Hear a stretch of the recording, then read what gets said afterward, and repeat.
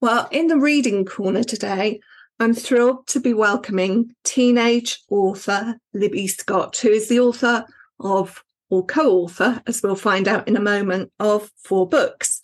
Can You See Me, the debut book, which was published in 2019, and followed by Do You Know Me, Ways to Be Me, and now All the Pieces of Me. She's joined by Rebecca Westcott, who is an author in her own right and who you'll know from wonderful books such as Dandelion Clocks. Today, we're going to explore a little bit about how these 2 authors came to be working together. We're also going to talk a little bit about the latest book, All the Pieces of Me. And we're definitely going to be talking about some of the themes and issues that it raises, which will be of particular interest to our audience. I wonder whether I have put this down as a question to Libby, but Rebecca, you may have some thoughts to add to it as well. I was interested to know how the first book came about, Can You See Me? How did that come to be published by both of you? So it started off from the very start was I was in my own house and I had a thought that I was really bored, and I'd never done any voluntary writing before. So I think I was 10 at the time, 10 or 11. And I decided I was going to write a little short story. I'd just been diagnosed with autism and I wanted to write a fictional thing, but slightly non-fiction because it was about my life. It's called The Life of a Perfectionist. And it was sort of just expressing my feelings through fiction, which I'd never done before. And my mum got home, I showed it to her, thinking that it was not that great, and she thought it was amazing. So she decided to post it on her Twitter for all her teachers to sort of see, and and it went viral pretty much. It got millions of views and stuff. And then we got Scholastic come and give me a book deal, and they paired me up with Rebecca, which has been amazing, a great pairing, and that's how the first one came about. So exciting. I understand that people like Neil Gaiman were actually commenting on your Twitter feed, and it must have been an amazing moment. It's completely surreal. I'd never, I'd only seen things like this on the internet, a 10-year-old, not been through anything like this, but it was amazing to go through all these amazing comments that people were relating to me, and that people were understanding my point of view, and that people were saying I'm going through the same thing. It was really, really nice to see. That's what made it so exciting, wasn't it? Because what you were getting the feedback, and I didn't know this at the time when it was happening, but then quite quickly came on board afterwards and went and looked at all the comments that Libby had. It was the reason it resonated with people was because Libby had written something that really made people stop and say, either I recognize myself in what you're saying, or I recognize my child. And I think the reason Scholastic got so excited was because often we hear about particularly how it might be to be a child. And, maybe we've learnt about autism previously from the point of view of neurotypical adults often, when suddenly here was a neurodivergent child telling us exactly what it was like to be her, and that was really exciting. And I think that was one of the reasons that people were so interested in what Libby had written. Authenticity and it's from the heart, those 2 things, I think. And could I just ask you one other question, Libby? Were you doing quite a lot of writing for yourself, like diaries, that kind of thing? Well, I did have a diary, and that was where I jot down a lot of my friendship problems, things like that. But I found myself writing it as if other people were going to see it. So I'd never really written anything that was close to my heart like that. I love that idea, and I'm really fascinated by that idea of a diary, which is really a private thing, and yet you still thought that other people were sort of over your shoulder reading it, kind of thing. Yeah. Rebecca, tell us how you got involved. Scholastic got in touch with me because they knew about my previous books, and so they put Libby in touch, and we had to go and meet. We went for lunch, didn't we, Libby? We knew that we were going to get on well because Libby wanted pudding for her main lunch course. So it was Yeah. Yeah. And we got on brilliantly, and we started chatting immediately about sort of ideas that we had. And by the time I went back home to Dorset on the train, already we had hashed out the start of this character and what we wanted this book to be about. And I think we both felt quite strongly that we didn't want it to be a book about autism. We wanted it to be a book about a girl going through all the things that kids go through. And she is autistic. It's a book about her and the things that make her different, the things that make her the same. We had lots of sort of thoughts about what her challenges might be. And lots of those challenges were challenges that lots of kids might face. And some of those challenges were unique to her. So it was an incredibly exciting time. And we then started writing, that I would do a bit of writing and send it to Libby. She would look at it and give her thoughts on it. It then, again, adds that authenticity to the whole book, that she'll say, hang on a minute, that the thing that you've had here is not how it would be for me or for our character Tally. But Libby ultimately wrote the diary entries from Tally's perspective, which of course is not something I could do, because for an authentic Own Voices book, that needed to come from Libby. And I think that's what makes it so special. We've also been able to have the services of a sensitivity reader for each of our books, which has been invaluable, because I felt, I'm a special needs teacher, and I felt that I felt quite confident that we would have not put anything in our books that would cause offence or upset to anybody. And our sensitivity reader brilliantly was able to show us examples of things that really I hadn't picked up on, that have certainly made the book much better by being challenged on things. For example, words being weaponized and not being challenged. So not that everything has to end in a happy ending, just that the message we give out to our readers is this an acceptable way for perhaps friends to treat you, or for teachers to behave, that sometimes things aren't ideal, but we need to challenge that. And it's been really useful for us. It's been a very new experience for me working with a sensitivity reader, but very, very useful. Wow, we all need a sensitivity reader on our shoulder, I think. I think so. So this is a question really for you, Rebecca. Several novels over the years have been published in the past by young, gifted teenagers. And while I commend them on that endeavour, as a reviewer, I've often felt that they could have done with some form of mentorship. And I wondered whether the approach that you've adopted here, whether you could see that co-authoring working with other young teenagers, not for you necessarily, but as an idea. I actually think about that quite a lot, because I think, I certainly had no experience of co-authoring, and being a teacher, it was in the most incredible experience helping Libby to tell her story. And actually, with my first few books, I didn't think anything would beat the thrill of telling the story that's inside your own head.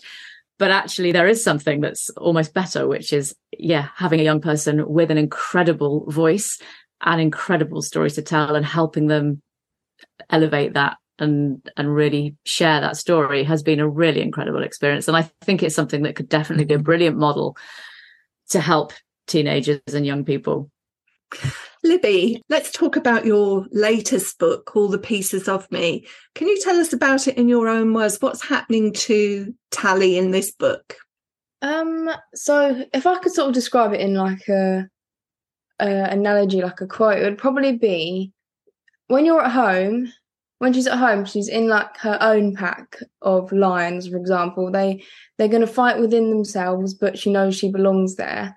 But once she goes to school, it's like she's with the whole zoo, and she doesn't know what to do. There's all sorts. There's the predators, there's the prey, and she just feels like she's in this crazy mix of people of all different types, and it's just a very scary and overcrowded sort of atmosphere for her. And so it's her coping with all of that. And what kind of strategies does she develop to cope with this whole wild pack of creatures out there? So there was one thing that we did add in this book that I really, really thought was a great idea, because I do it myself. This is something that really related to me, is that she started songwriting, which is something that I always do. to help with expressing my emotions. And Tally decided to write some songs about her feelings that, yeah, I thought they were like, it would be a really good idea, because I think it's something that everyone should do. It's such a great, even if you don't think you're very, you know, gifted like musically, it's just a great way like to express how you're feeling in like a period of time. I mean, music is amazing for that, song and music. Do you write the music as well as the lyrics, or just the lyrics? No, I write the music as well. I actually have a piano that I sort of put my songs onto. And I've had a couple songs like recorded and things in the past. So that's something that I really am like passionate about. Music is one of my like favourite things to like do and listen to. Wow.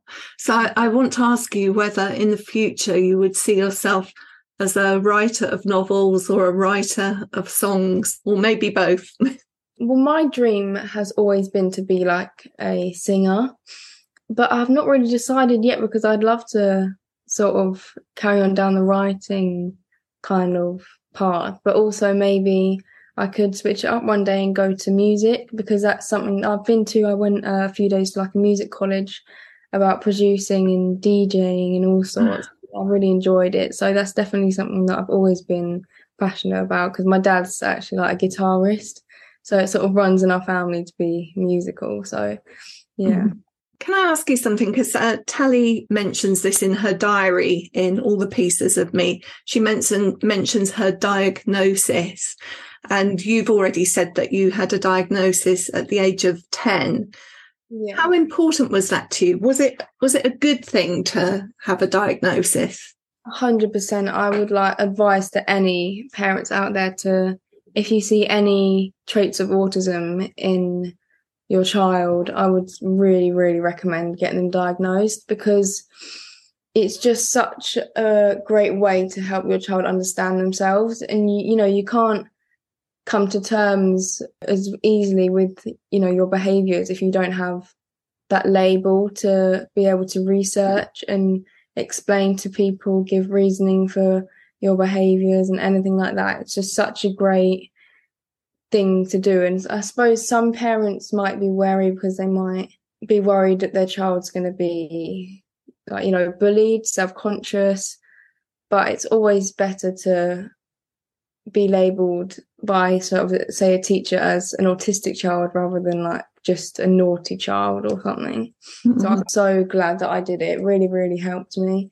It cleared up my confusion, which was the best thing, because I'd never heard of autism. I'd probably would have thought it was like some sort of disease or a full-on, disability. But now I've realised that it's not, and I wouldn't change my autism even if I could. It's part of, maybe this sounds corny, I don't know, but it is part of a gift to be able to see the world in different ways. Must be a gift of humanity, not a problem. Yeah, exactly. I think like the more the world learns, the better, because like I heard this somewhere and it's so true that the 99% of the bad traits of autism are other people not understanding it. For example, feeling socially awkward is another thing. But if you think about it, that's really can come down to other people not understanding you and tuning into you and stuff. One of the questions that I wanted to ask was, if we get to that point where people are accepting of neurodivergence, and, there's a lot of different kinds of neurodivergence, if we get to that point, we don't need a diagnosis, do we? No, exactly. I think, it'd be so great for people to just research into it a lot more, because it's not really a topic that like many people know a lot about. And I really like, a lot of people know about sort of like anxiety and depression, but I think people see autism as something completely different to that, and something that's like almost a very touchy subject and stuff. But I think the more you research into it for neurotypicals, I think the better life will get for us. I haven't forgotten you, Rebecca, but I just want to ask Libby one more question because I know it's really important to you, and using the right language is important. I understand from the publisher, but you can tell me if it's not correct, that you prefer to say that you are autistic rather than to say you have autism. Can you explain that to us? So I think saying that I'm a person with autism is almost like having to remind me that I'm still a person. I know I'm a person, so it's sort of like, just call me like an autistic person. So it's not a massive issue to me. I'm not the kind of person to get offended over it, but if I could have a preference. It's always important, I think, for us to talk about language, especially with the people are listening in to what we do. So school can be challenging for any teenagers, but it's probably amplified that challenge for autistic teenagers. Tell us about some of the challenges that Tally faces, some of the specific challenges that she faces at school. So I think her number one, her main few challenges are things that come down to socializing. So she obviously has some baddies in her class and some mean bullies and stuff. And I think she finds it hard to sort of feel like all eyes are on her. And she doesn't like being the centre of attention. She finds it very hard to be shouted at or talked down to and things like that, which are also things that I related to when I was, earlier in school. And yeah, I think she finds it hard to be in crowds as well. So with a lot of people in a classroom, it's quite hard for her, all the noise and the atmosphere. Rebecca, you've already told us that you're a SEN teacher as well as being an author. From your point of view, what can teachers do to make life easier for their autistic students? I think the most important thing is something that I've learnt from Libby, which is that if you know one autistic student, guess what? You know one autistic student. You do not know all autistic students. So the number one rule for any teacher is to learn your pupils and to know who it is that is in front of you, understand the things that they find tricky, understand the things that they love to do, understand the things that they are brilliant at doing, understand the things that they hate to do, know what their triggers are, know what that looks like. Sometimes you might be having to then teach them what their triggers are because they might not know what their triggers are, and that might be taking a really long time. It's going to be a slow process for some children and young people. For others, they're entirely owning the whole process, and they are the experts. So I would say number one is knowing exactly everything you can about your pupils, and the best way to do that, first and foremost, is by talking to them. Secondly, is by talking to families. And then after that, looking at the way you behave. I've learned so much from writing these books with Libby, and really changed over the last few years my own practice in terms of things that I thought were a fair expectation of kids, that then talking with Libby realized the pressure that I was putting on inadvertently without realizing it, the fact that I might have been doing something that made some members of my class feel awkward or uncomfortable or anxious. Well, they're not going to learn if they're feeling any of those things. So being prepared to be adaptive, flexible, reflective all the time, think, did I get that right? And when something goes wrong, not just looking at that restoratively with the young person, but also asking yourself, what could I do differently next time? Yeah, of course, that works for all children, all students. It's about connecting on a personal level, isn't it? And the best teachers do connect it in those ways. I'd like to ask Libby the same question, really. Can you tell us some of the positive things that teachers in school have done that have supported you? The main thing that really does help me is the sort of energy I get off a teacher. And it might not even be purposeful, but if a teacher has always got like a smile and is always just kind and doesn't shout, that's like one of the best things you can really do for me, is just to give off sort of a warm energy. That's my favourite like type of teacher. But I'm trying to think of like specific things, but I think it's little things that help me the most. So I'm at a great school right now that is really, really flexible with sort of what I do and stuff. It isn't a special school, but they're just really, really flexible and nice. And I have a teacher, and she doesn't act like a teacher. She's almost like a family member kind of vibe. Like, she's really warm and nice. And if I'm finding something hard, like I don't want to do this lesson, or I don't want to go out to lunch today or something, she'll come up with a completely new thing that I can do. I even am allowed to bring Louis, my dog, into school. So it's like, it was really great going from a mainstream school back in London to this school that's so flexible and amazing. You mentioned your lovely dog, Louis, and I think you like horses too. So there's a sort of an animal connection there. Tell us something about animals and why they're important to you. I think I actually remember this line being in Can You See Me, my first book, and it's that animals are the best because they don't judge you. You can have a best friend that's a person, but they can always judge you and argue with you and stuff. But you can never have a argument with a dog, and you can never be judged or feel, I just think dogs are the best, and animals, because you can just connect with them without words, which is a really special thing, I think. I have just one more question for you, and it comes towards the end of All the Pieces of Me. And the quote is that everybody deserves to be heard. Mm-hmm. Has writing about Tally helped you to find your voice and to be heard?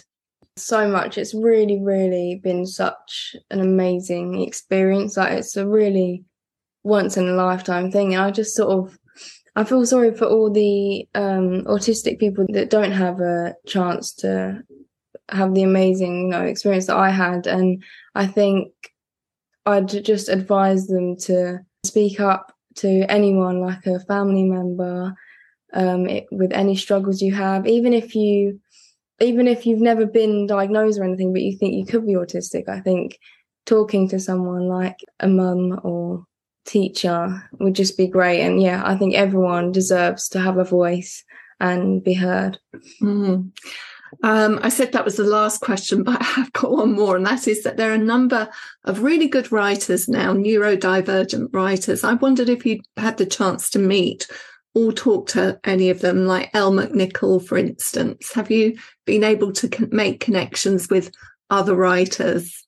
Not in person, but I think I've probably conversed with a few over like social media and Twitter. I have a lot of not as much anymore. I haven't been on Twitter for a while, but like a year or two back, I would have loads of conversations with also like teachers.